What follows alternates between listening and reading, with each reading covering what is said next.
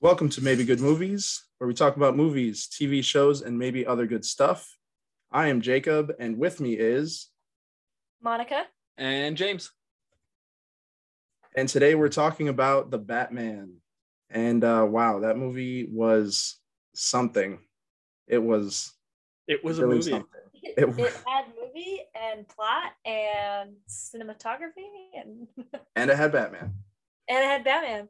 And I'm really excited to talk about it. But we've got some other stuff we have to cover first. So let's get into what we've been watching this week. I'll start. So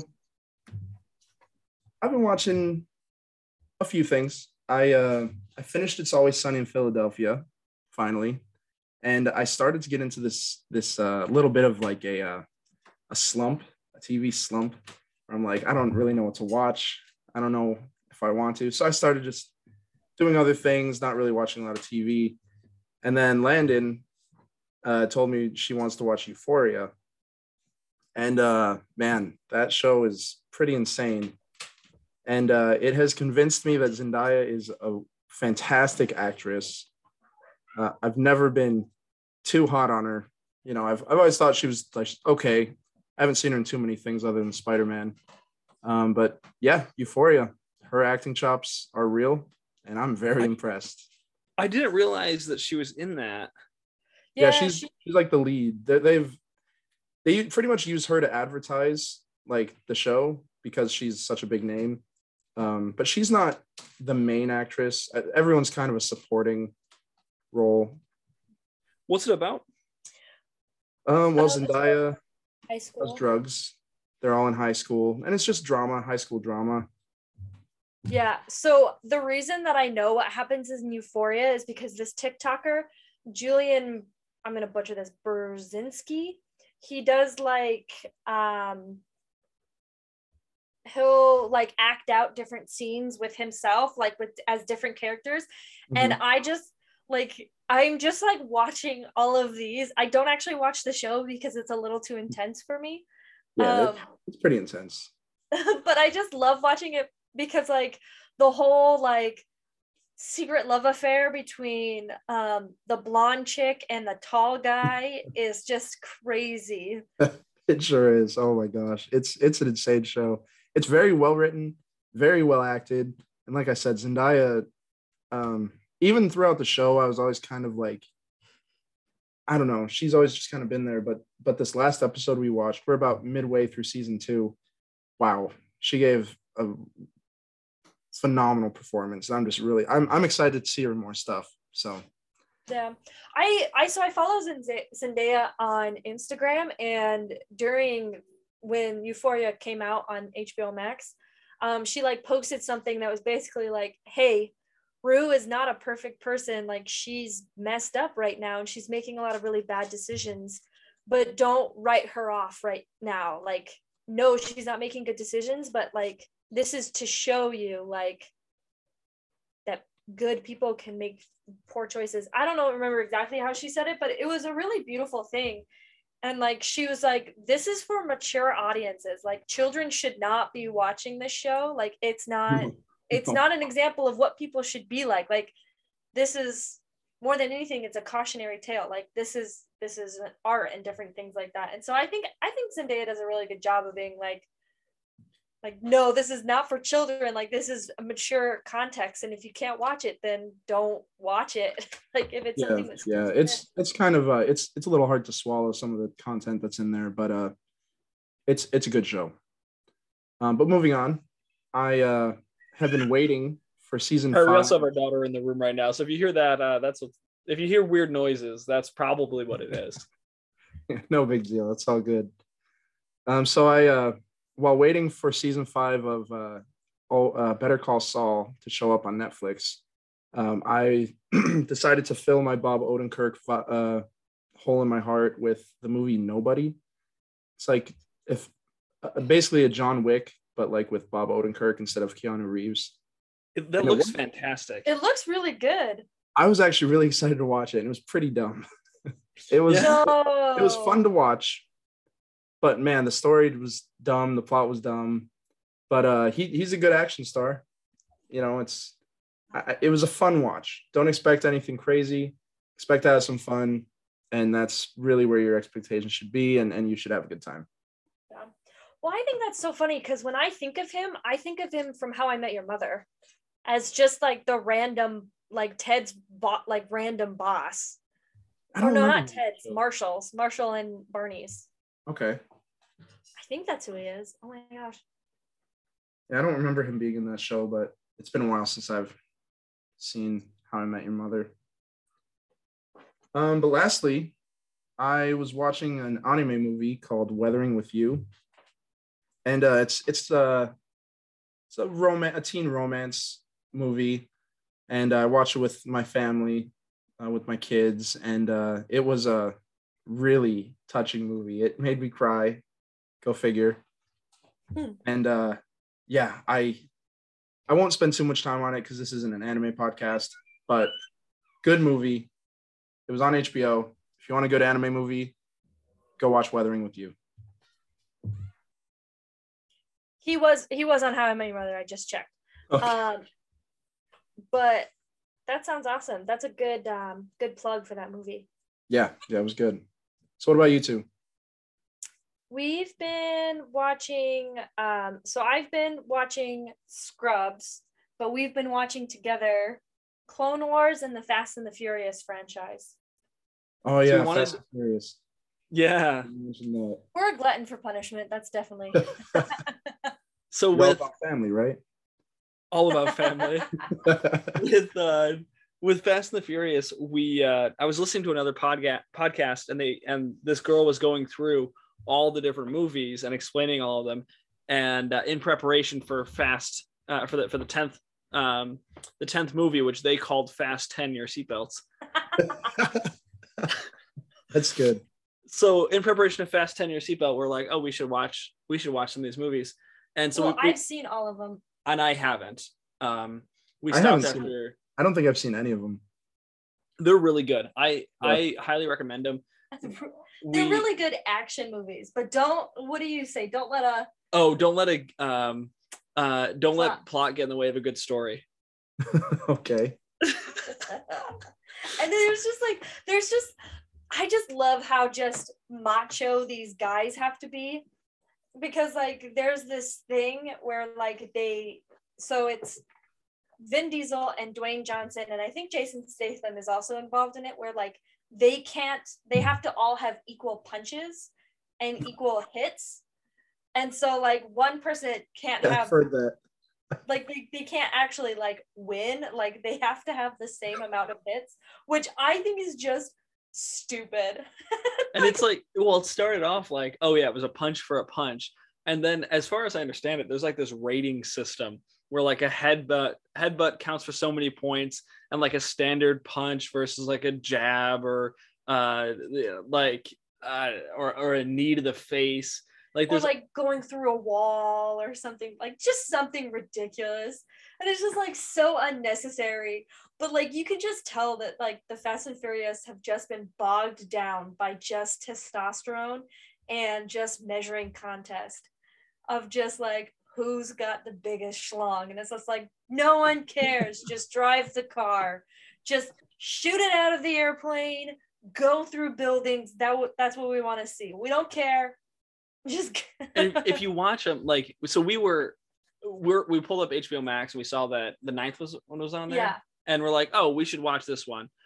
And I figured like, okay, I have enough context. I can jump 4 movies ahead and just watch the 9th one and be okay. And Monica's like, oh, well, let's watch the 8th one. We couldn't find it. And then we're like, well, we haven't watched that one. What if we watch the 7th one? Well, because the 7th one is the one where Paul Walker dies. And it's a really sweet tribute. Like, it's like, I think that one's the best one that I've seen so far. And then we're just like, what if we just watch the 6th one, which is the movie that we were actually on when we stopped watching it a year ago. Yeah. And so we just like we're like, let's watch the 9th. Let's watch the 8th, the 7th, the 6th. And then we watched the 6th and the 7th. And we started to watch the 8th and the 9th now. Yeah, we have to rent the 8th one though, because we can't find where that one is, and so that's a real bummer. Yeah, and so yeah, that's where we're at right now. And maybe as Fast 10 Your Seatbelts approaches, we'll have to talk about some of our favorite quotes from the movie. Oh yeah, because they're awful. They are so bad. Also, Jacob, since you haven't seen them, at some point, like the first one, it's just like street racing and like low-level thugs stealing DVD players. Yeah. And then it's like it gets to the point where like The Rock punches a missile. Like I have heard that they get pretty, off the wall insane. Yeah, Oh, and yeah. so at some point, one of the other jokes from these other podcasts that I listen to, they talk about how at some point they just found this mystical amulet that makes them invincible. Because But that's off screen. It's off screen, you never see it, and they never reference it, but it has to exist because they go from just these normal people to people who get normal injuries and like are like realistic. Yeah, to being able to like jump out of airplanes or jump from a car where someone gets knocked off of a tank and can catch them midair, and then they fall onto another car and he's totally fine. One of the lines is like, how'd you know that car was going to be there to catch our fall? It's like, sometimes you got to take a leap of faith. Well, no, you just... It's like, a car is not going to break your fall. not going to feel good. B, no. just no. So, that we've been watching Fast and Furious, which is good. Do you have any other quotes you have prepared? No, not yet. Not yet. We're gonna do that. We're gonna do that a little down the line, and maybe, okay, cool, maybe, we can convince James to do Jason Statham's his impression of Jason Statham. I'm down. And Dominic Toretto, really bad Dominic Toretto. Yeah, no, but they're really bad. They're bad. No, they're so good. And if we get enough listeners and enough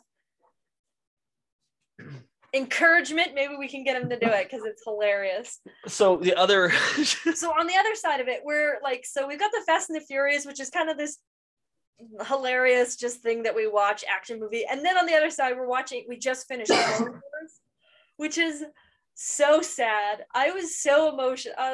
What was that? I missed it. Clone Wars. So we got back from watching the Batman and we watched the last 4 episodes of the Clone Wars. I was just so emotional. Of season 7? Season 7, yeah. Oh, okay. Oh my gosh. Those are so good.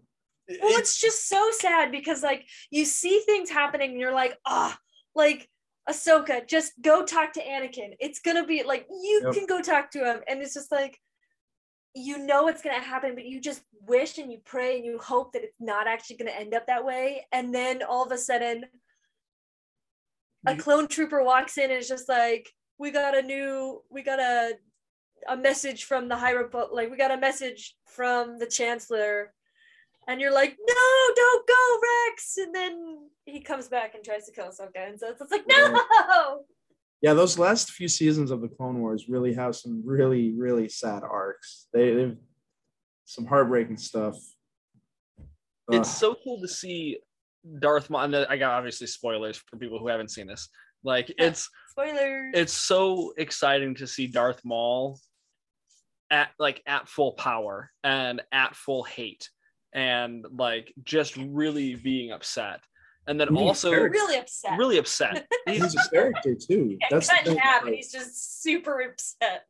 I love that they actually gave him like development instead of just being a guy who looks cool, swings a lightsaber around really cool, dies in the first movie, movie, in quotes. He gets a full character arc. He's a real character, and it's nice. Yeah. So and then Monica's also been watching Scrubs, which has been nice. She watches, these sitcoms during the day occasionally. I'll come in and out. I work from home sometimes, and so or she'll have it on like when I'm coming home from work.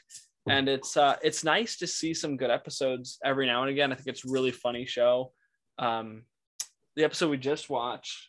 We're coming into the 5th season, which I just think they just hit their stride and they're just super funny and they just hit the episodes. Like they're just really good. And this last episode is, I think it's called My Way Home. Yeah. Season 5, episode 7. It's called My Way Home. If you have an understanding of Scrubs, go ahead and watch that one. So it's super good because it's kind of like the Wizard of Oz, And so one of the characters is trying to get home from the hospital. The other one's trying to like get a heart, like a heart as like a donated heart so he can do a surgery. The other one's trying to have the courage to become a parent. And then the other one's like trying to have a brain. And so, cause they're going to have like this Q&A later in the day. And so it's just a solid episode. And like, I like that it shows like couples loving each other in like different ways. Like with Turk and Carla, like they're not perfect, they mess up, but they still love each other and they still treat each other kindly. And I think sometimes in sitcoms they're just like, I hate my wife but I love her and I just want sex and things like that. But it's just like, no, like these two people legitimately love each other and they're there for each other. And I like that in movies. Scrubs really balanced the comedy with the drama really well. I felt like there's just every episode is funny, but most episodes also have moments that could make you cry or could make you scared or like for what's going to happen to their relationship, or it balances those things really well. I completely agree. That's exactly what I was thinking of when we were watching this last episode. Yeah. Yeah. This next episode that we were watching balances it really well. My Big Bird. They are dealing with a death of a patient, and so they're trying to figure out whose fault it was. And that one's I like that one a lot too. And with that one, it was the quality is kind of low on Amazon. Is it on Amazon? And so there was a patient. You could see the patient, but like it was kind of a little scratchy on who it was. And I was like, oh, he's a doctor on another show. He's a doctor on House. And Monica's like, oh, really? Now, that is the first time in mine and Monica's 5-year relationship where 5+ year relationship where I've been able to guess an actor before she has. She has this amazing memory. She can see, they can be plastered in makeup and you get a quick quarter profile view of their face. And she's just like, oh yeah, that person played a bad guy in an episode of season 4 of Monk. It's just like, oh, okay, cool. And you look it up and it's true. Yeah, it's quite the talent. Useless superpower. If anybody needs just look to the skies and I will be there. Right. Well, let's dive into some news then. So there's been a lot that's happened these past couple weeks. So much. A lot. Yeah. There was a Secrets of Dumbledore trailer. I am a little whatever about the movie, but do you have any excitement about it? They should have named it something other than Fantastic Beasts. That's a big turnoff for me. I don't get why the trilogy's called that. It's really dumb. I mean, same thing as The Mandalorian and things like that. Calling, they could have called it, Tales of Tatooine. They could have called this, The Wizarding World. And then, The Wizarding World would be a great like subheading, I guess, or just like that would be great. But I agree. I actually like the new Grindelwald. I think they should have cast him from the beginning. I didn't like Johnny Depp. Yes, Mads Mikkelsen is so much more threatening looking than Johnny Depp by like a million. Oh yeah, he's definitely so much cooler. I mean, I like Johnny Depp, but I don't think he's a very threatening villain, especially someone like Grindelwald, who's supposed to be this like basically Hitler of the Wizarding World. And Mads Mikkelsen is a great cast choice to replace him. He turns it on and off so quickly, like in Rogue One. Yeah, in Rogue One, he's like this lovable dad. Yeah. And then in Bond, in Casino Royale, it's just like, he's going to kill me. He's going to reach across the screen. He's another one. I feel like he acts more with his eyes. We've been talking about actors who act with their eyes because of Batman and Sir Ian McKellen. But Mickelson, like, he's able to just like, he just conveys so much emotion and everything. He's an amazing actor. He is, and I really like him. Yeah, I'm excited for the movie because of that. And I'm really excited to see more of Jude Law. Mm-hmm. And I like the magic that they do in the movies. Like, I think that it's a step up from Harry Potter, and I think it's really fun to watch. But thinking that it's like a Harry Potter, like it's associated with Harry Potter, I just have to kind of like put that away from my mind and forget about the books for a little bit and just be like, I'm just gonna enjoy this movie, enjoy being in the wizarding world, and then just that's it. And so I guess it is nice, especially for Harry Potter like mega fans, to just get content. Yeah. I know how it feels to be a fan of something and to be, you know, get a real big dry spell. So I'm sure these movies are great. All right. Otherwise, so an I Am Legend sequel got announced with Will Smith and I think Michael B. Jordan. Yeah. That's gonna be cool. I liked I Am Legend. I like Will Smith. I really like Michael B. Jordan. So I'm pretty excited for that. I'd like to read the book. I don't know how I feel about it, just because like it was such a good movie and like just a solid, like he sacrificed himself, like how are we gonna like, and it was so emotional, like I don't know if I can put my like, I don't know how they're gonna do it. So we'll see. The end of it's, you know, it's supposed to be I am legend, like I am the legend that the next generation is talking about, and the stories that are being told over campfires. And so it'd be really interesting if it's just like, that was the legend, this is what happened. Yeah. And there's an alternate ending, I know, in the physical release of the movie, where, you know, he sacrificed himself at the end of the movie, but in the alternate ending, which made more sense to me, he escaped with the woman. And did she have a son too? There were 3 of them, right? Okay, so he escaped with them and they went to that colony or whatever together. And that made much more sense. I never understood why he sacrificed himself. It didn't make sense because it didn't fix anything. Yeah. So dogs that die. Oh yeah, the dog. Yeah. Anyway, moving on, there's a new Alien movie. It's coming to Hulu.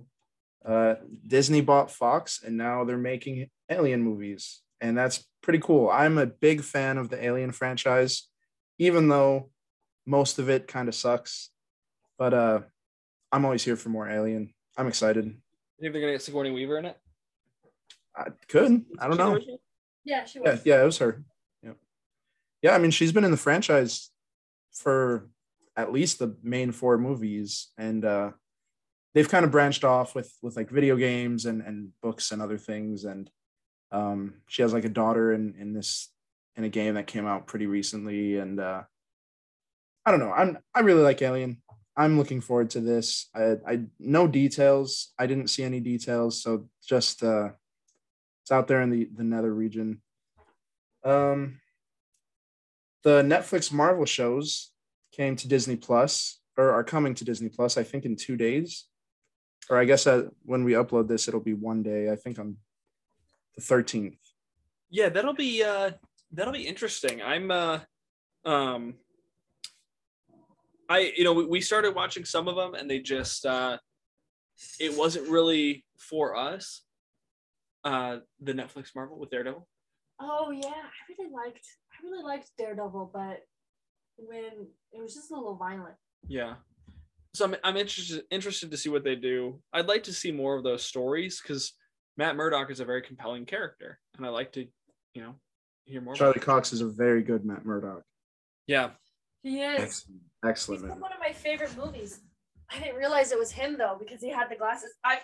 For some reason, I guess I'm so good at being able to figure out, but for like barely glasses are my sunglasses are my weakness. Well, that's how Superman keeps his identity. Yeah, right. Which is funny because in that movie he played an actor who in the future would play Clark Kent. Because Henry Cavill's in Stardust. Oh yeah, he is in Stardust, isn't he? And they fight. That's true. Oh, that's right. And you said. And I said it's Daredevil and Superman fighting.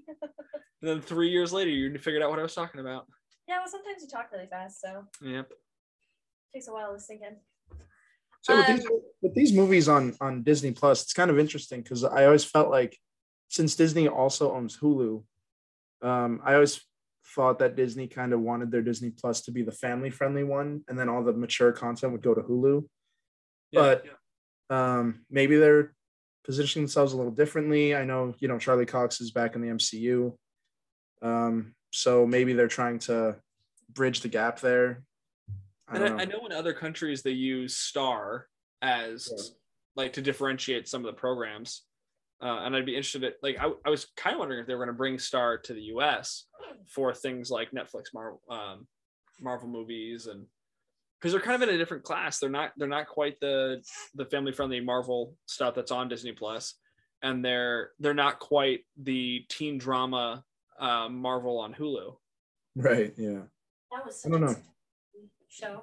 Either way, it's cool that they're on there. I like Disney Plus better than Netflix, to be honest. So I'm more likely to rewatch these shows on Disney Plus. So I think it's cool. But so we also have Amazon Prime announced a God of War TV show. It's a video game series that I enjoy. At least the newest God of War is really cool. And it'll be interesting to see where the TV show goes. I don't really know what to expect there. There was a Kenobi trailer. Oh. Yes. Let's talk about that. Is this the first time in Star Wars canon where somebody said we lost the Clone Wars? I'm not sure.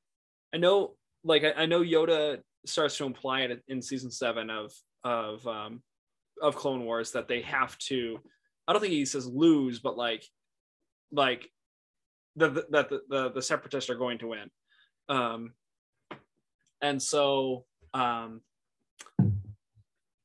yeah, it was like as soon as Kenobi says that it's over, that they lost, it just sunk in. And maybe it's because we've been watching the Clone Wars and we've been watching them fight like that, but it's so much more powerful than when in A New Hope, when he's just like, oh yeah, I fought in the Clone Wars with your father.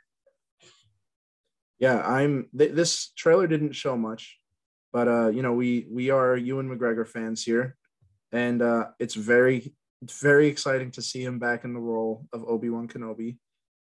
And Darth Vader's coming back.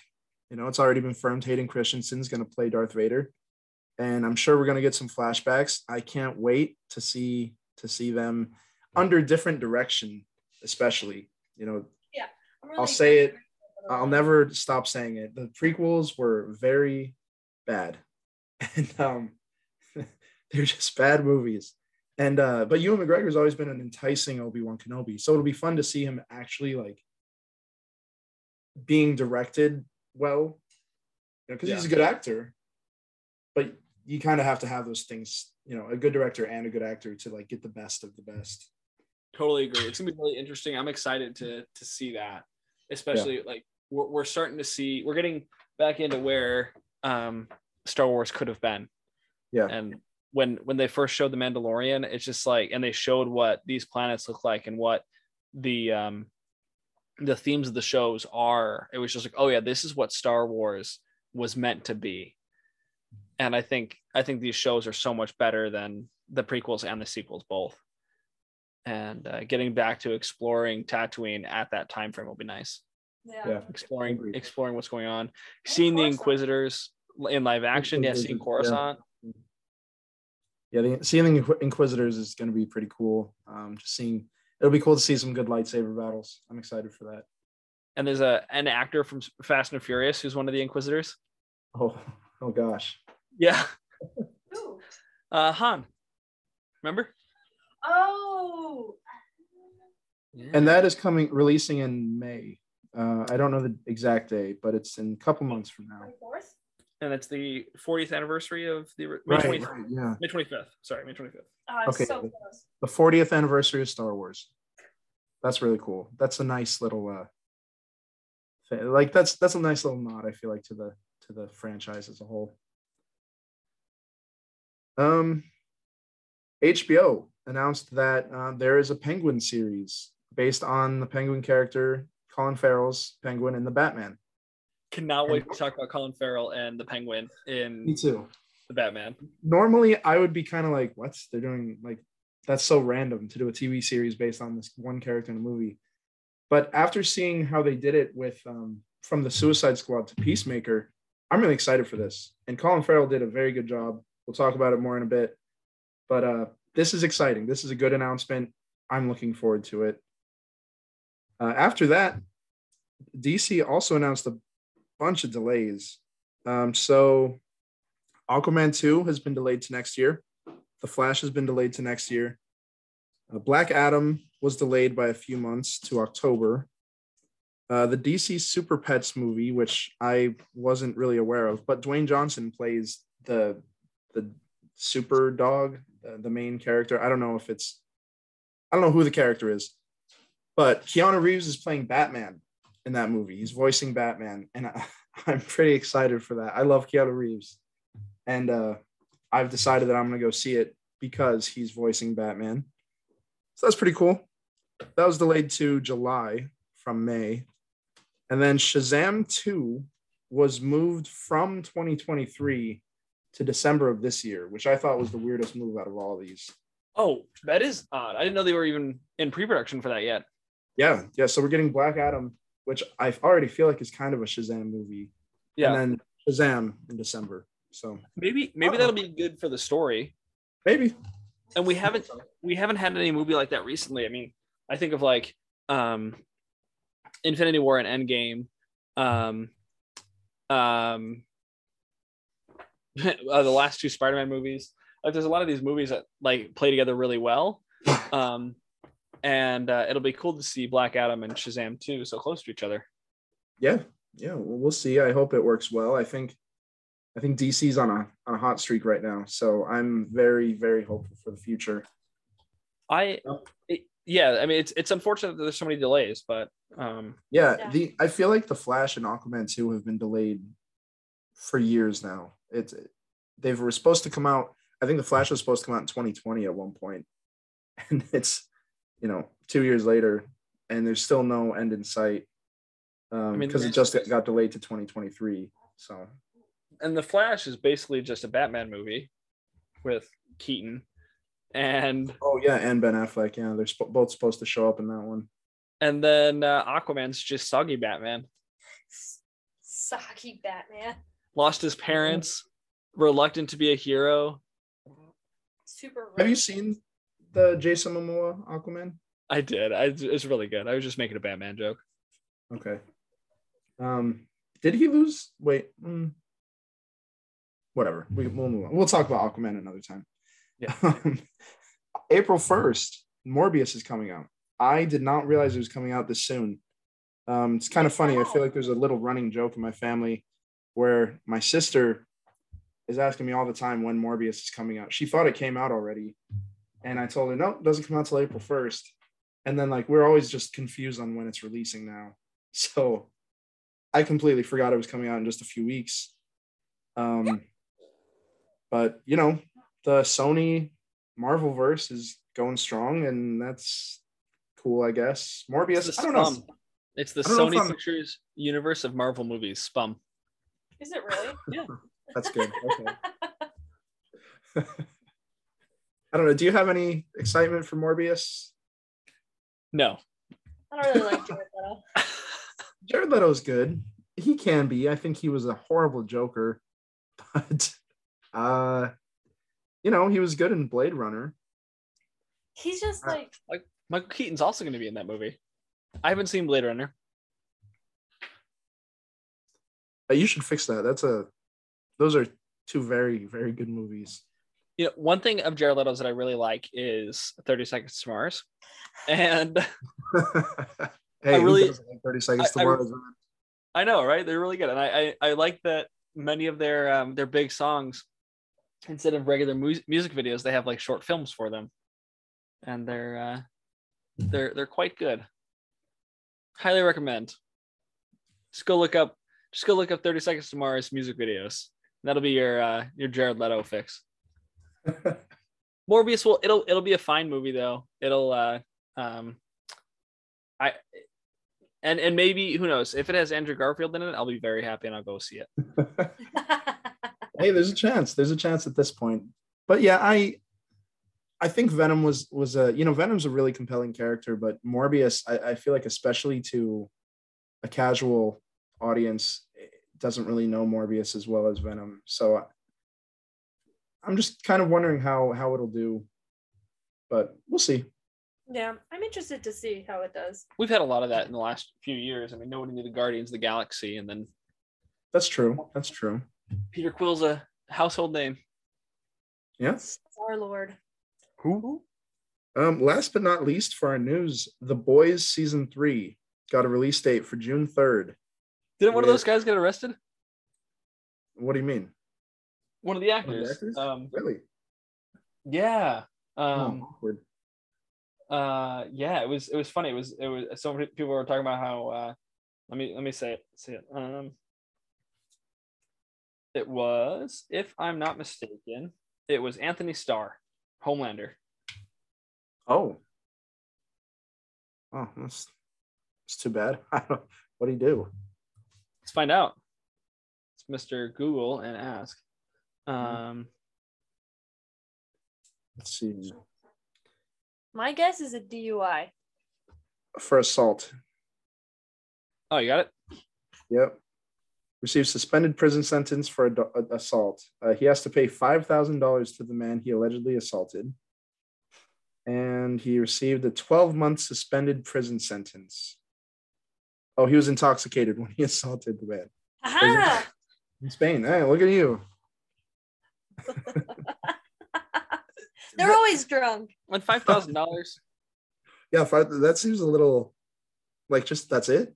That's all you have to do. A little Whatever. slap on the wrist. When we're ready to talk about the Batman, I have something about that comment. Don't hit people. $5,000. You're very close to jumping into the Batman. I am so excited. Before we do, are there any last minute pieces of news you want to talk about? Any other things that we missed? There was this really good movie that came out. It's called The Batman. They just introduced Booster Gold in the Arrowverse as well. Oh, I don't know who that is. He's usually blonde and has stars. I don't even know anything about his powers. I just know that he's buddies with Blue Beetle. And, oh my gosh. And Turk from Scrubs, Donald Faison, is playing Booster Gold in the Arrowverse. The Arrowverse, yes. I've lost the name of the show. I haven't watched them in years. They're all the same shows. I know. If they weren't like 20 episode seasons that are like 40 minutes with 40-minute episodes, I'd consider watching. If they were all like 10 episodes a season, that would be much easier to digest. Yeah. But yeah, 23. And there's so much filler. Oh, they're so hard to watch. It'd be like watching S.H.I.E.L.D. again, but bad. S.H.I.E.L.D. was so good. I still haven't finished that last season of S.H.I.E.L.D. You have to. That is the best season. I gotta watch it. I straight up cried. James and I cried in that season. Amazing. That show really did a great turn on. Season 4 is my all-time favorite season of Agents of S.H.I.E.L.D. Season 4 is so good. S.H.I.E.L.D. fans are something else too, because like you'll go on like the subreddit for Agents of S.H.I.E.L.D.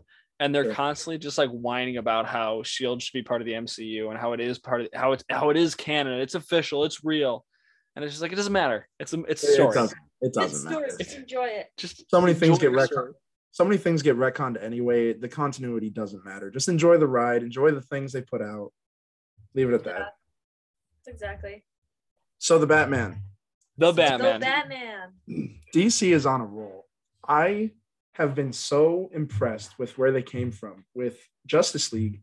I really like the Zack Snyder movies. I know that's kind of a hot take. I liked Man of Steel a lot. I rewatch Man of Steel fairly often. I don't rewatch a lot of movies. But I don't know, something about them is really compelling to me. I don't even think they're like amazing movies. And I do wish Henry Cavill got more time to shine as Superman. But DC is on a roll. The Joker, I think that was a Todd Phillips directed film. And then The Suicide Squad by James Gunn. And now Matt Reeves' Batman, The Batman. I love how DC is just letting their directors do their thing. And if you want to even go back to Zack Snyder's Justice League, they've been doing this for a couple years now. And what they're doing is working, because the Batman was amazing. This is my favorite Batman movie ever. I 100% agree. It's amazing that they're letting these artists do what they do best. And Matt Reeves was a perfect choice. I need to go back and watch more things from Matt Reeves after watching this. I want to watch the Planet of the Apes movies that he did. Oh, he did those? Yeah, I love those. Yeah, The War and the Rise, I think. Or two of those movies. Watching those. We watched the first one and we need to watch the next two, because the first one was really good and I wanted to watch the next two. Yeah, I'm on a Matt Reeves hype train right now. Yeah. And so just overall, like, the Batman was really good, but getting into like spoilers ahead, guys, for everyone who's listening. But yeah, again, this is a spoiler cast, so everything we say is very spoiler filled. Don't listen to this until you've seen it. And yeah, let's get into it. I loved Robert Pattinson. The way his eyes, because like I don't really think that Robert Pattinson said very much. Like I don't think he spoke very much, but he acted every second of that movie. Like his eyes, his body language, and it wasn't just like, oh, he's moping in the corner. Like everything had a purpose, everything had a reason. Like I loved when Alfred, when there was the bomb and Alfred got hurt, and like we got to, like, we didn't hear the growl. Like he was in full Batman, but he was talking like a regular person. And I just thought that was just a perfect thing. It was just like, I love that he's talking. Like he's just like, hey, like, I know that it makes sense because he was talking to his maid and his maid might not know, but like, I still thought that was perfect. Like just seeing him as Batman, but speaking as Bruce Wayne, like I thought it was flawless going from Bruce Wayne to Batman and back. Like it was. So Robert Pattinson, Battinbat, is an amazing actor. And I was just reading something about how in Twilight, his agent had to be like, hey, like, Rob, tone it down. Like, it's not that serious. Just let it go. Because he was too invested in the role. And then he just kind of had to like let go of the character, let go of the story, and just kind of cash the paycheck, right? And so in this, he was able to act. And Monica and I talked a lot about his eyes, because he has the eye makeup, which is brilliant that they included that as an actual character, like a point in his transition, is using that eye makeup.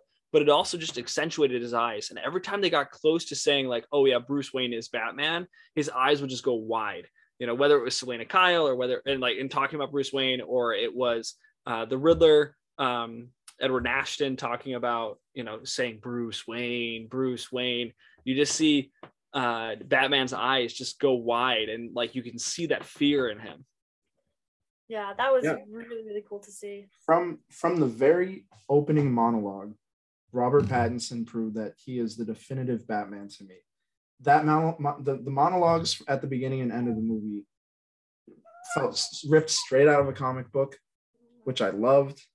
The scenery of Gotham City was the best it's ever been. It was dark, it was rainy, but it was everything. You could still see everything. You could feel the character of the city come through in this movie.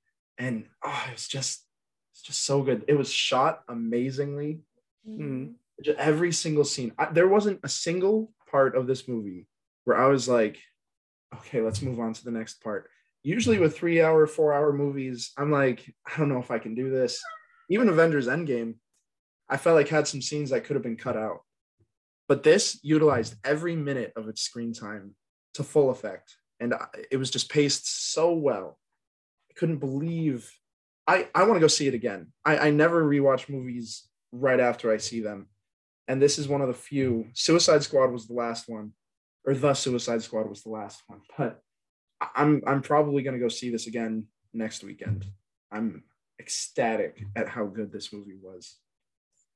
Oh yeah, it was just, I completely agree. Like I think I'm gonna wait for it to come out on HBO Max, but it was so well done. And like, yeah, Robert Pattinson, like, all the praises to him. And I'm so grateful that he had like a role like this, that he did, like, that just showed how good he is. And so it can shut people up finally about him being in Twilight. Like, it's just like, no, like, he's a really, really good actor. He's really fun to watch. He like gets into the role, and like, yeah. And so I'm really happy for Robert Pattinson, because I think that he's put in the work that he deserves a role like this and deserves to do well. So there's a prequel novel. Oh yeah, tell us about that. Okay, the prequel novel is amazing, because you get to you meet Bruce as a kid at when his dad announces that he's going to run for mayor, and so you walk through the orphanage and you hear Bruce talk about how this was his family home. He grew up here, and then all the kids are focusing on the director and singing, and then Edward just makes eye contact with Bruce, and you see and you hear from both Bruce's perspective and Edward's perspective, the hate that Edward has for Bruce. Just to be clear, Edward is the Riddler, right?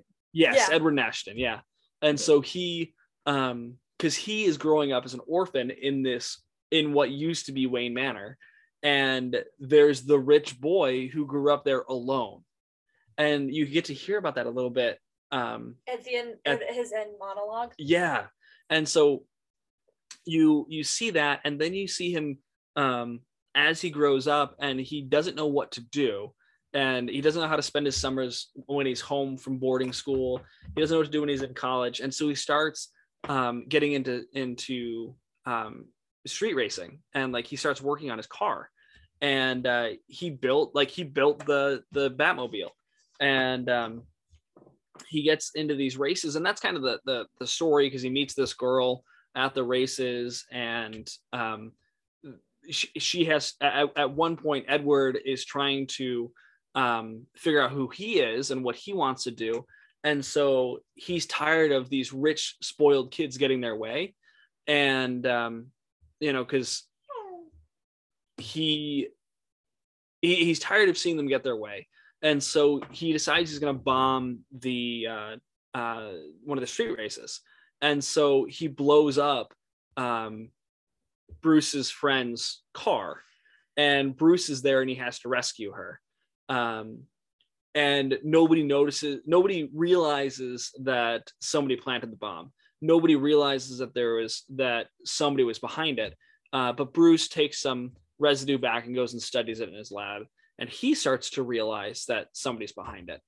And then later you see Edward, and he burns down the orphanage. And again, nobody cares. Nobody realizes that somebody actually did it. They just figured that one of the kids dropped a cigarette or a stove lit on fire, something like that. And Edward's just kind of ignored, and he kind of has to go on along his way. Well, you mentioned to me that like Edward's greatest, like what he wants out of life is to be recognized. Yeah. And so you see these early crimes of Edward Nashton that he just doesn't get recognized for. Nobody cares about. And then you see Bruce trying to fit in with the crowd without letting people know that he's Bruce Wayne. And so he takes on this persona of Paul, and he just kind of wears an oversized coat and combat boots, and he doesn't look people straight in the eyes, and he just becomes Paul. And then you see him fall in love with a hobby of building his car and working on his car, and having access to all of Wayne Enterprises, and being able to study things that he wants to study, like study chemistry, and study forensics. And he's able to work out with Alfred, and Alfred developed his own form of fighting after studying for years and years all these different forms, and he teaches Bruce this form of fighting. And so Bruce then develops his own form of fighting based off of what Alfred taught him.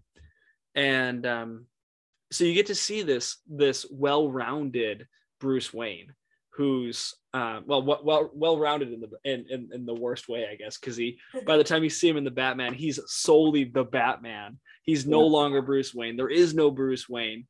He's just the Batman. And when he is Bruce Wayne, he's just this broody, kid really that just wears oversized coats, oversized shirts, doesn't know how to, take care of himself.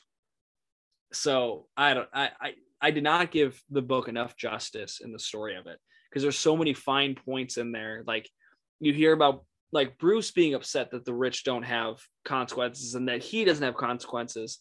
And then you see Edward feel that same thing. And then they both try to correct it. Right. And then you see the culmination of that in the Batman.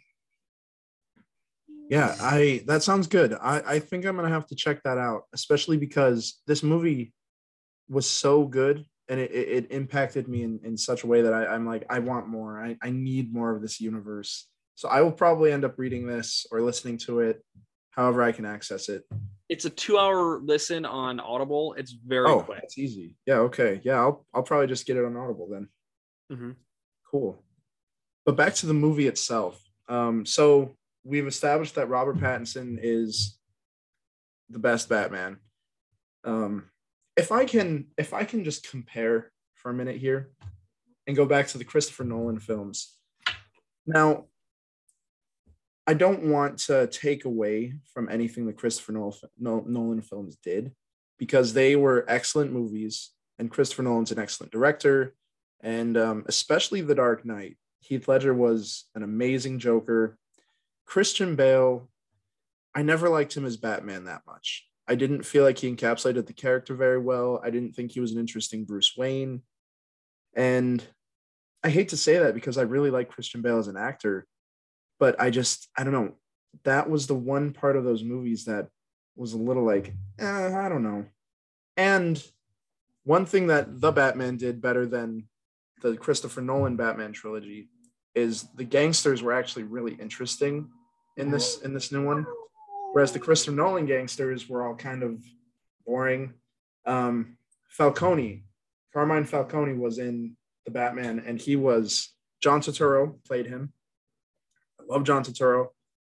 And he was just such an engaging presence on the screen, and even Colin Farrell as the Penguin was part of this like gangster. He was less like a super villain and more just like a disfigured mobster, which is kind of, it was a nice take to have like these really interesting villains that were still pretty grounded. And Robert Pattinson was, I think he was a better Batman. But there's you pointed on two things that are distinctly different about the Batman than other previous Batman movies. In every other iteration of it, Bruce Wayne has been, billionaire playboy Bruce Wayne. This is the first time where we have a new characterization of Bruce Wayne, where he's trying to balance. And there's a great quote of like, you don't find balance in the hours or the days, but you find balance over a lifetime. And meaning basically like right now in all of our stages of life, we're all young parents. And so we're going to spend a lot more time with our kids, right? And then when we're older, maybe when we're empty nesters, we'll be able to travel and do other things like that. That's when you find balance, right? With Bruce Wayne and Batman, when you're living a double life like that, there's going to be times where you can be all in Batman, but that means that you're going to have no Bruce Wayne. And so I think that's a really realistic expectation for Bruce Wayne, right? And then in all of the other movies, they generally have multiple villains, whether it's Bane and Poison Ivy is the one that I always think about from the 90s. And then you have the Joker and Two-Face. You have Ra's al Ghul and Scarecrow. Yeah, Ra's al Ghul and Scarecrow. Yeah, and they're always like the main ones are always like the super villains. This is the first one where the gangsters, Carmine Falcone was an actual, one of the main antagonists. Yeah, because Falcone was in one of the Dark Knight movies, maybe all of them. Yeah, okay. But I remember nothing about him in that movie. Mm-hmm. But John Turturro's performance will stick with me. It was very excellent. Monica, give us some thoughts over here.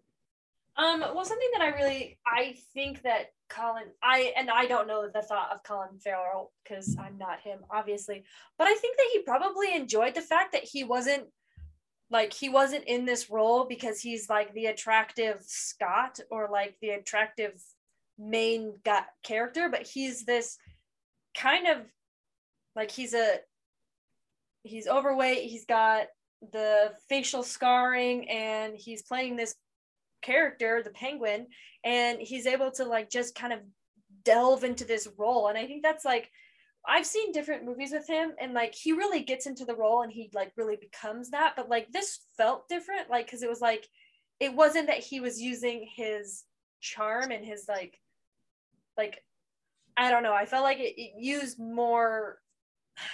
I don't know. It used It was more pure of acting. It was pure acting. He was unrecognizable in this film.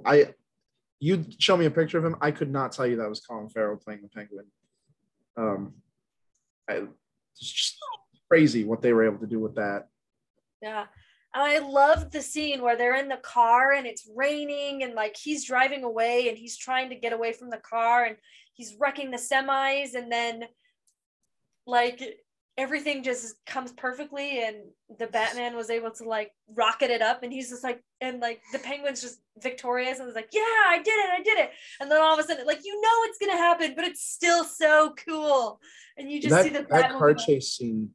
That car chase scene was incredible. I usually, when car chase scenes happen in movies, I usually start tuning out.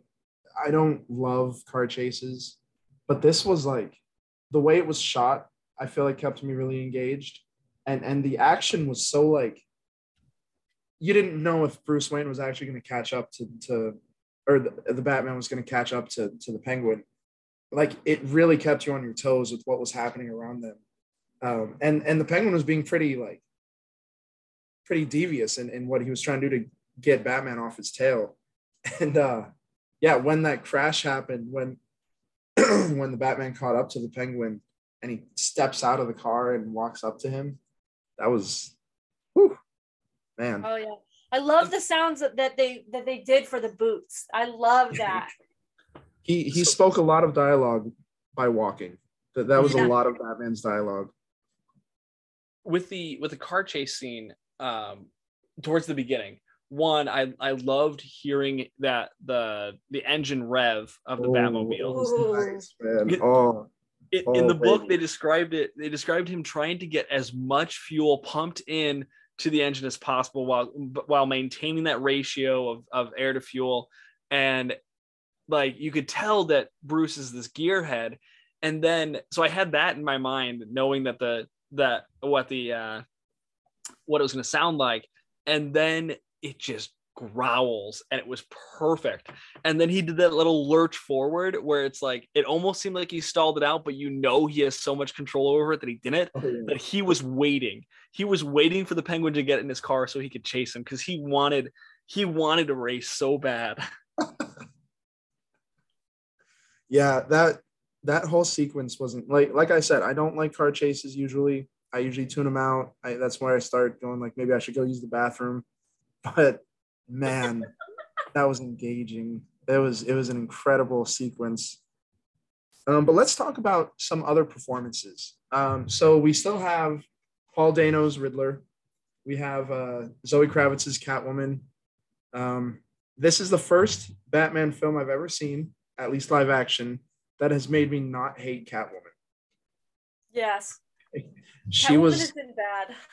Yeah, they have never been able to figure out how to do Catwoman properly. And I feel like that's a problem with female heroes in general, or even, Catwoman. I don't know if you could call her a hero. In this movie, I think you could. But it's so, I don't know why people have such a hard time making compelling female characters in these comic book movies. But Zoe Kravitz was a great Selena Kyle. She was a good actress. She's a good actress, and she was written really well. I was surprised. Well, I feel like Catwoman has a lot. She's a femme fatale, and so she has a lot of that sexy quality to her. And like, they really rev it up with Selena like with Zoe Kravitz, but they don't lose who she is as a person in that sexiness and bringing out those like the outfits and the wigs and different things like that and the long nails. Like, no, she doesn't lose an inch. Like, she is a person, and you feel her pain when she's looking for Annika, when she lost her mother. Like, you feel that, and like you're rooting for her, but she's also this beautiful, sexy, like powerful woman. And like, that is just, I just love being able to see that on screen. Yeah, between Robert Pattinson and Zoe Kravitz, I felt like it was getting very, very hot in the theater. I don't know what was going on in there, but and then James, do you have anything you want to add to that one? With yes, I mean, I was gonna actually, Monica said it better than I could about that, and she was cast perfectly. I truly believe that this movie is near perfect casting. Yeah. I agree.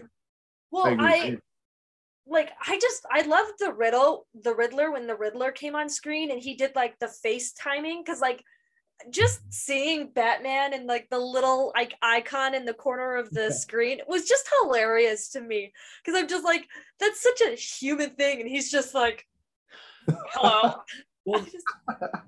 I just felt like this creeper was just calling in on Batman. And oh my gosh, the end when like they're on the when there's like the people, oh, I'm sorry, my words, like what I said to you in the theater that was so scary about the movie. I can't remember.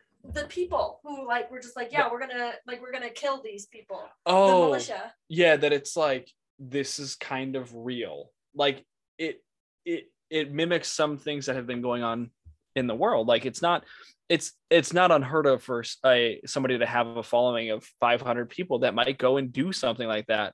You know, like maybe storm a Capitol or something. I don't know, like not like anything like that. Nothing like that.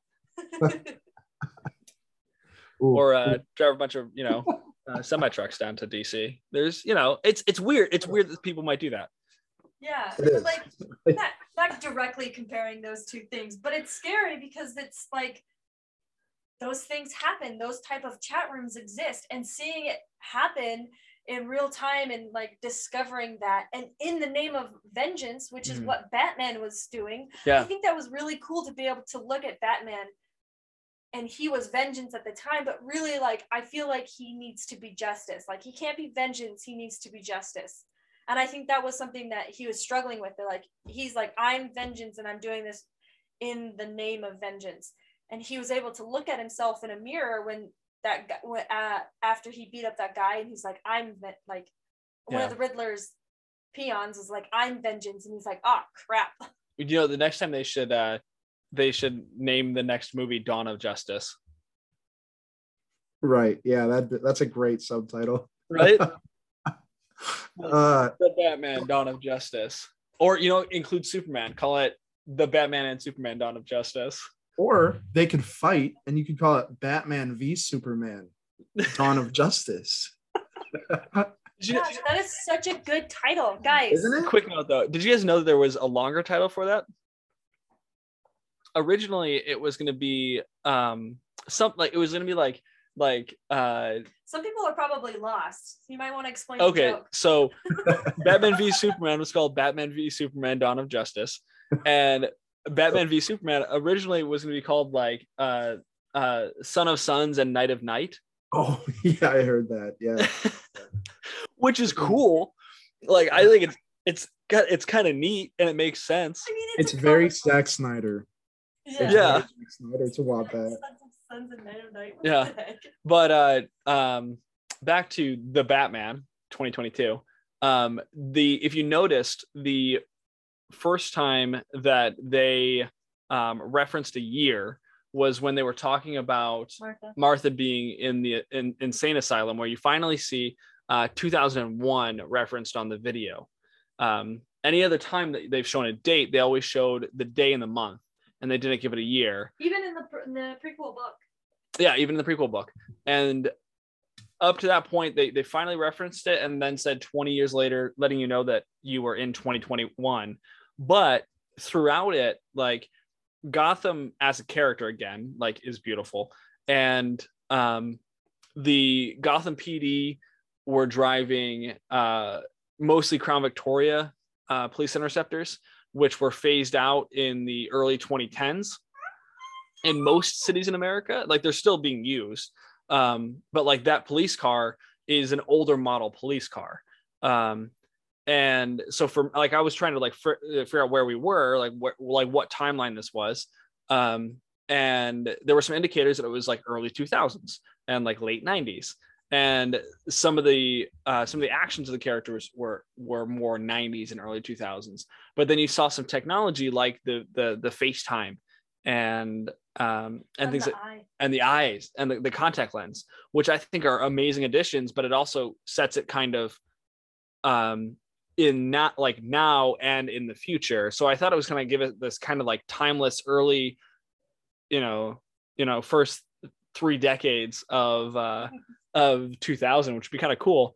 But then they put it firmly in 2021, which I also I liked. There was some reality to it. Yeah, but that was I think like a slight, like just like a piece. Yeah. And so if you want to envision it in the future, you can. But if you want to have a solid timeline, I feel like Gotham is supposed to be kind of retro feeling. It feels very like grungy and like, oh, this feels like an old city. But then you're right, they show some of the gadgets that Batman has, the FaceTiming, and it's very like, oh no, this is the here and now, like this is taking place right now. And I like that contrast.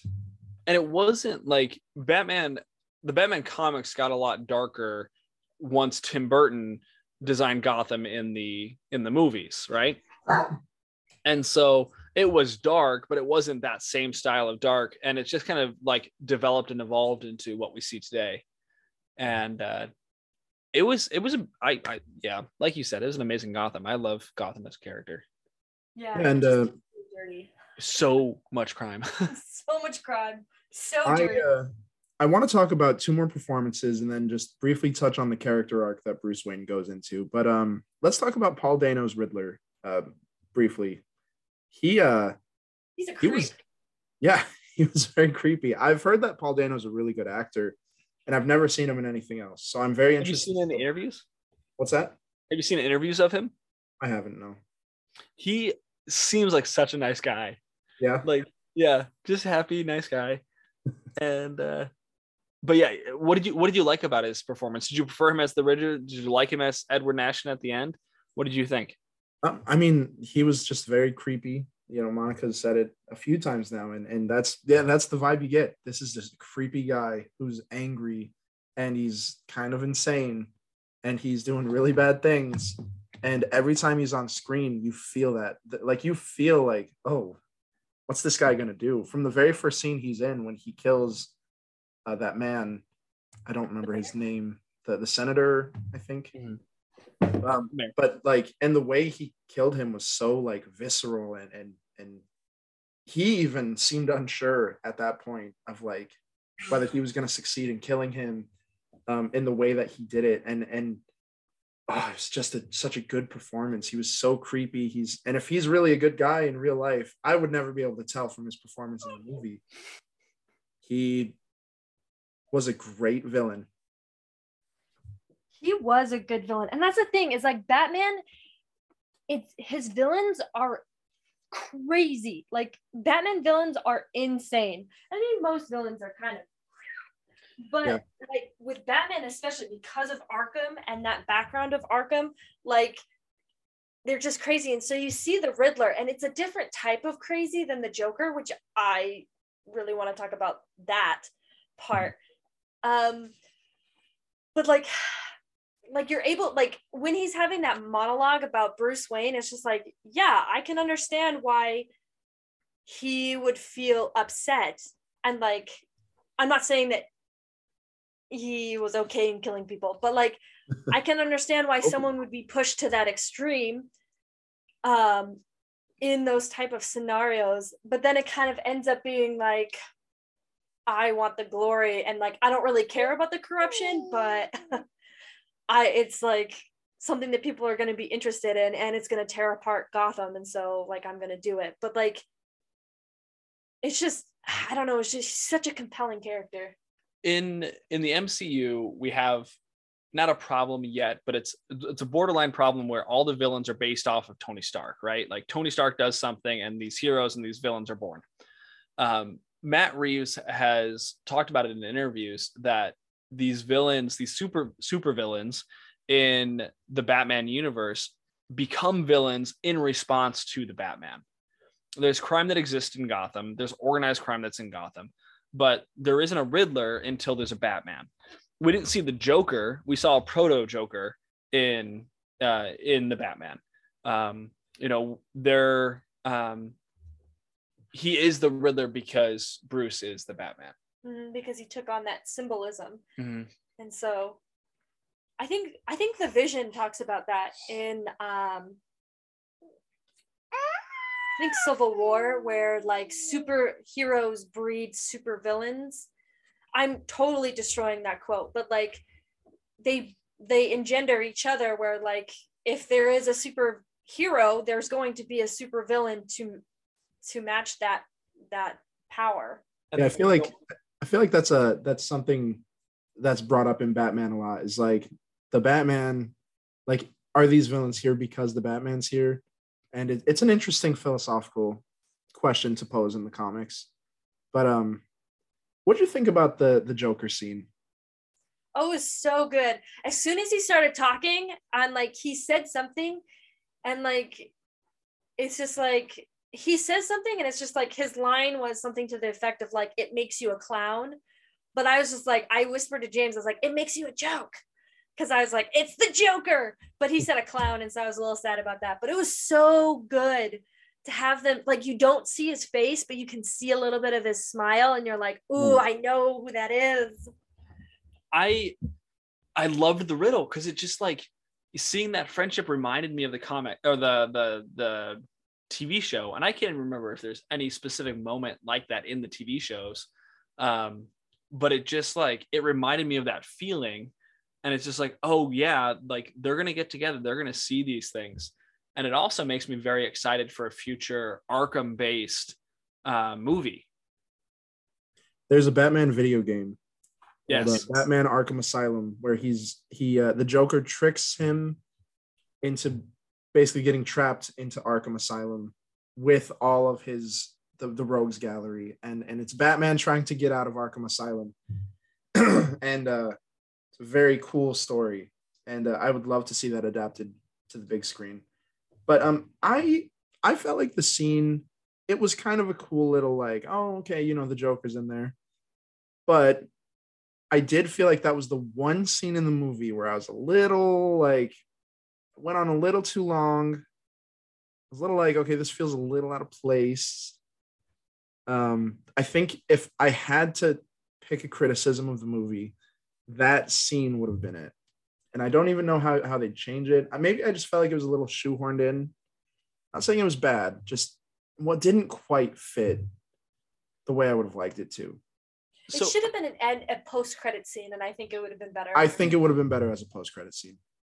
And apparently at one point there was another scene where Batman went and talked to the Joker to kind of suss out who the Riddler is, which is very reminiscent of The Long Halloween, which, Jacob, we still have your copy I need to bring to you. If you guys are looking for a good intro to DC Comics, the Batman The Long Halloween is very good. We just picked up a copy. It's like a $20-$30 book, and we found it for like $7 at Ollie's. So check your local Ollie's. They got some good deals. Ollie's is good. Little plug for Ollie's. Not a sponsor, but yet. Fingers crossed. That Ollie's one goal. Runnings at Ollie's. Yeah. So, I'm not a comic reader. I've said that before. It's been a while. I'm mainly growing up. I read Marvel comics, and DC is a big blind spot for me. And I'm excited to start delving into it. I think that's going to be my first that I really start like delving into DC Comics. I also have. Well, I recently bought Flashpoint, so I can let you borrow that one as we Monica got it from me for Christmas. There you go. So we can let you borrow that one as that movie approaches. Cool. I'm excited.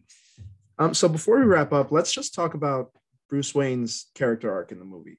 So Yes. At the beginning of the movie, he is purely Batman. He doesn't care about his life as Bruce Wayne. He is very closed off. He's a closed off person in general. He doesn't go out much. He's a recluse. And he even gives Alfred a hard time a lot. They kind of like have this relationship where he doesn't take Alfred's crap.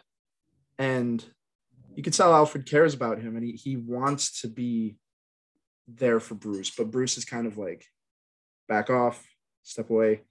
Until the midpoint of the movie where Alfred, the Riddler, tries to kill Bruce Wayne, but Alfred ends up being the one who's taking that spot because Bruce Wayne's Batman, and I don't think the Riddler figured it out at that point. So Alfred almost dies, and Bruce is very scared. You know, you mentioned how he was speaking as Bruce Wayne in the Batman suit, and that was a very good raw scene. And he realized how important human life was to him, how being Batman isn't the only thing that matters like he thought. And this is all interpretation. None of this is said in the movie, but it's kind of what I got from it. This is where he started realizing like, oh, I have a lot of power here. I think I need to start being a superhero. I need to like actually save people. Beating up bad guys isn't the solution to the problem. Saving people is. Where at the end of the movie, the climax, he is helping people onto, you know, medical carriers and things like that. And he leads a group of people out of this Flooded stadium. Yeah, when Gotham floods, he's helping people, he's saving people. And when you were talking about the Riddler crony who says, I'm vengeance, I think that's another part where he's like, it sounds so cliche to say it out loud, but, you know, I'm not much different from these guys if I'm not saving people. Yeah. And I thought it was a very powerful message because all of these things were said without any of it being said. Mm-hmm. Well, there's been some criticism about the last half of the third act, right? Where it went from where they could have ended with the Riddler being in prison. That could have been a very good ending to the movie that fit the theme of the movie. But then all of a sudden the stakes got way higher and they had this big dramatic citywide problem to fix that was quick, kind of not quickly resolved, but like but you know, kind of quickly resolved. And but that's where all the character growth was. Mm-hmm. Like there was character growth throughout it, but it was all realized in that last scene. Yeah. And it's this point you just made. Well, I think that's really nice. And I think, Jacob, you touched on this. It's like, it wasn't spoon fed to us. Like, do you see why he did this? Do you see what he is now? It was very much like you had to pay attention. You had to watch the way what he chose to do instead of taking out the villains. Like, he went and he got rid of the electrical wire and he went and saved some people. Like, he didn't worry about arresting them or like doing anything else. Like, he focused on saving people, and I really like that interpretation that you had because I think it's so true. Yeah, and again, none of that was said in the movie. It was all just something I picked up, and you know, other people might pick something else up. You two might have picked up something else that I haven't. Like that he was hinting at Bane in the future in that scene. Oh no, with it was not. Are you talking about the formula that he used in his leg? Yeah, I believe that's Venom. That is my official.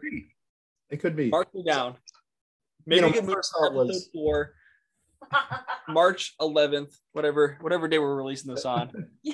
I believe that was Venom, and I believe that in response to the Batman, somebody will rise up as Bane. That would be really cool. That would be such a dumb little detail. That would be really cool to see them make a whole movie based on that one detail. I think that'd be cool. Again, for those who aren't following it, there's one point where he pulls something out of his utility belt, and it's a green liquid, and he injects it into his leg or arm or somewhere. And and starts beating the crap out of someone. Just goes nuts. People are calling it adrenaline. People think it's adrenaline. James Letourneau believes it is venom, as in the formula that Bane uses to become super strong. Yeah. We'll see.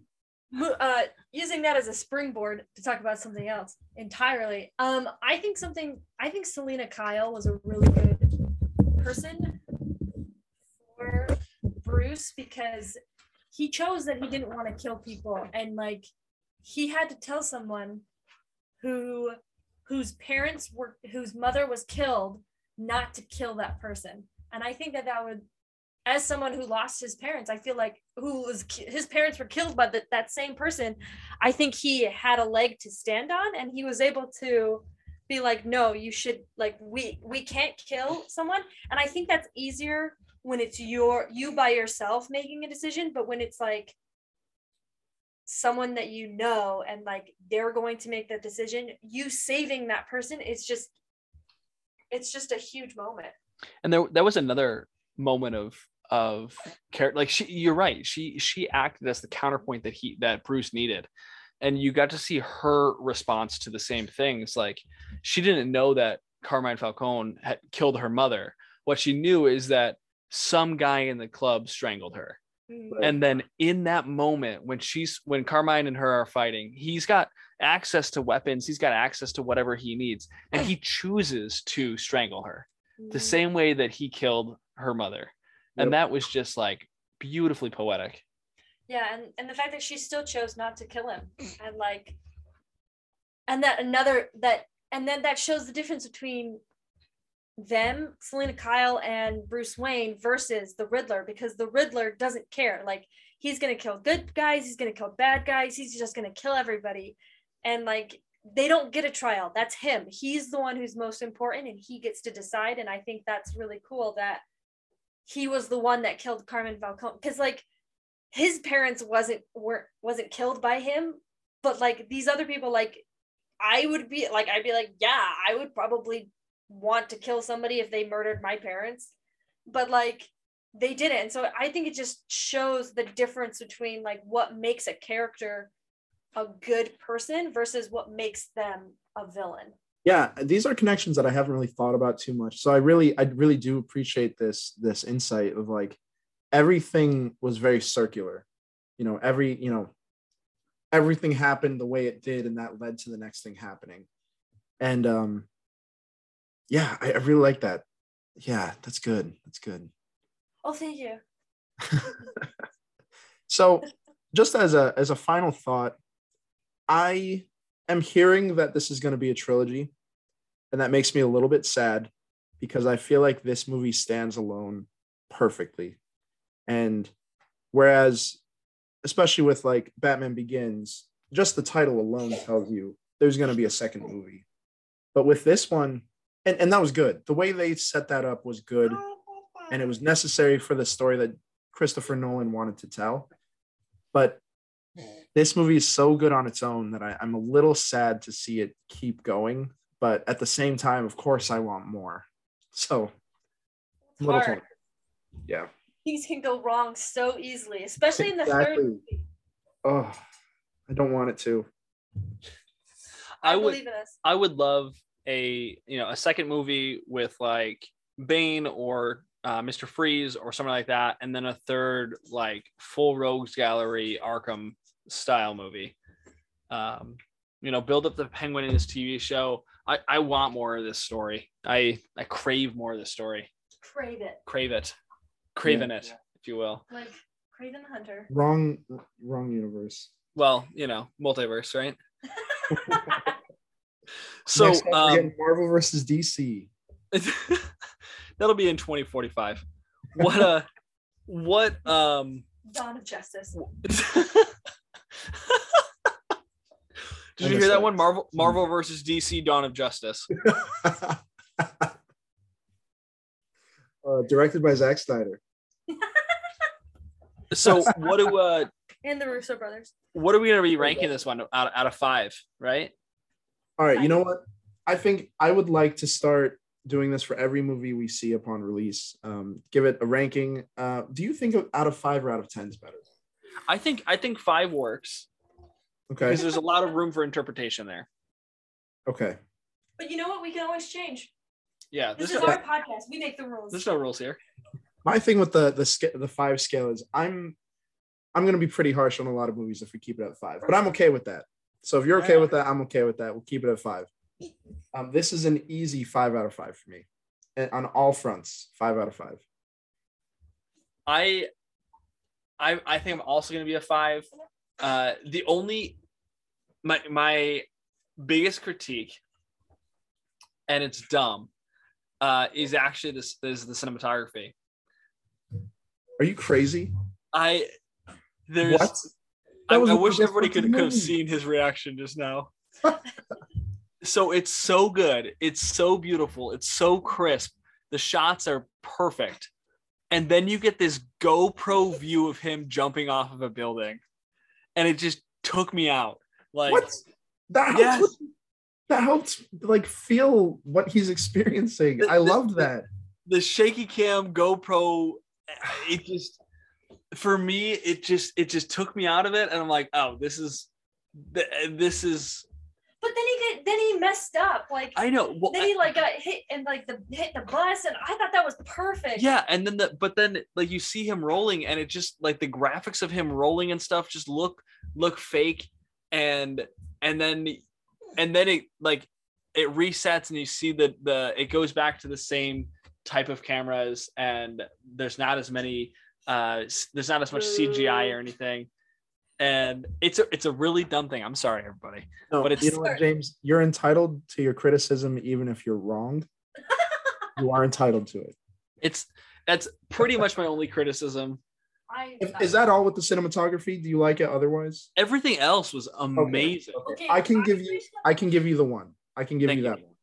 I wish that I had taken some Dramamine with like the goggles, like looking into the mayor's home. Like that was a little jarring for me, just because it's like I was like, oh, I'm gonna be sick. I felt like car sick from that. But it was what? We getting nitpicky right now. No, but it was fine. Like it was good, and I wouldn't change it. But I just wish that I took Dramamine before the movie. What was your ranking, Monica? 5. 5. Good. 5 so on all 15. Fronts. Oh, okay. 15 out of 10. Hey, I'm so excited. Because the Suicide Squad was another 5 out of 5 for me. Joker was another 5 out of 5 for me. I'm so happy with where these films are going. Feels good. Feels really good. Really solid movie. I'm excited to see. The Penguin should be good. So it should be. I'm assuming it's being done by Matt Reeves as well. And if that's the case, then it should fit the tone. It should continue this. Like I said, Peacemaker by James Gunn it felt like a direct continuation from the Suicide Squad, and it was really well done. I didn't know what to think of it at first, but it ended up being one of my favorite shows of the past, year. So I hope the Penguin fills the same shoes. I hope so too. Well, I'm a little sad to stop talking about this. I'm not gonna lie. I'm really excited to see it again. We'll have to review it again and talk more about it once when the Penguin comes out. Yeah. Okay, that sounds good. And I'd be really interested to go back and watch the older Batman movies just to get a feel for how they still hold up. It's been a while since I've seen the older ones. In fact, I don't think I've ever seen, which one was it? Batman Returns with Val Kilmer. I haven't seen any of the Val Kilmers, but I've seen. There's just one with Val Kilmer. Yeah, he was only in one. Oh, really? Who was? George Clooney was Batman in he Batman. was the one in 2. Yeah. He was, and I saw something about how rich all the Batman are, and Ben Affleck's Batman was definitely the richest Batman. Okay. Because he had satellites. George Clooney had the Bat credit card, though. I know, he was so rich that his alter ego had a credit card for his own bank. Oh man, that's ridiculous. I can't wait to watch these. It's Batfleck who had, the actually useful things and wasn't just flexing on everybody. And just a little bit below him was Clooney, who had to flex on everybody and have his own credit card. All right. Well, that'll do it for Maybe Good Movies this week. I should have said this at the beginning, but we are on Spotify, Apple Podcast, and Google Podcast. Share it with your friends. We would appreciate any support we get. And thank you for the support we've been getting. I'm very just grateful for everything that people are doing for us, sharing the podcast and listening, and especially to my family who are all giving me feedback. Really appreciate all of that. And you can find me on the internet at Jacob, Gotm, on Twitter and Instagram. And follow our Maybe Good Movies Instagram. We're gonna start posting facts, frequent, like just fun movie facts on our Instagram, and other things are in the works. So anything you two want to add? Just follow us on our Maybe Good Movies on Instagram. Awesome. Thank you for listening.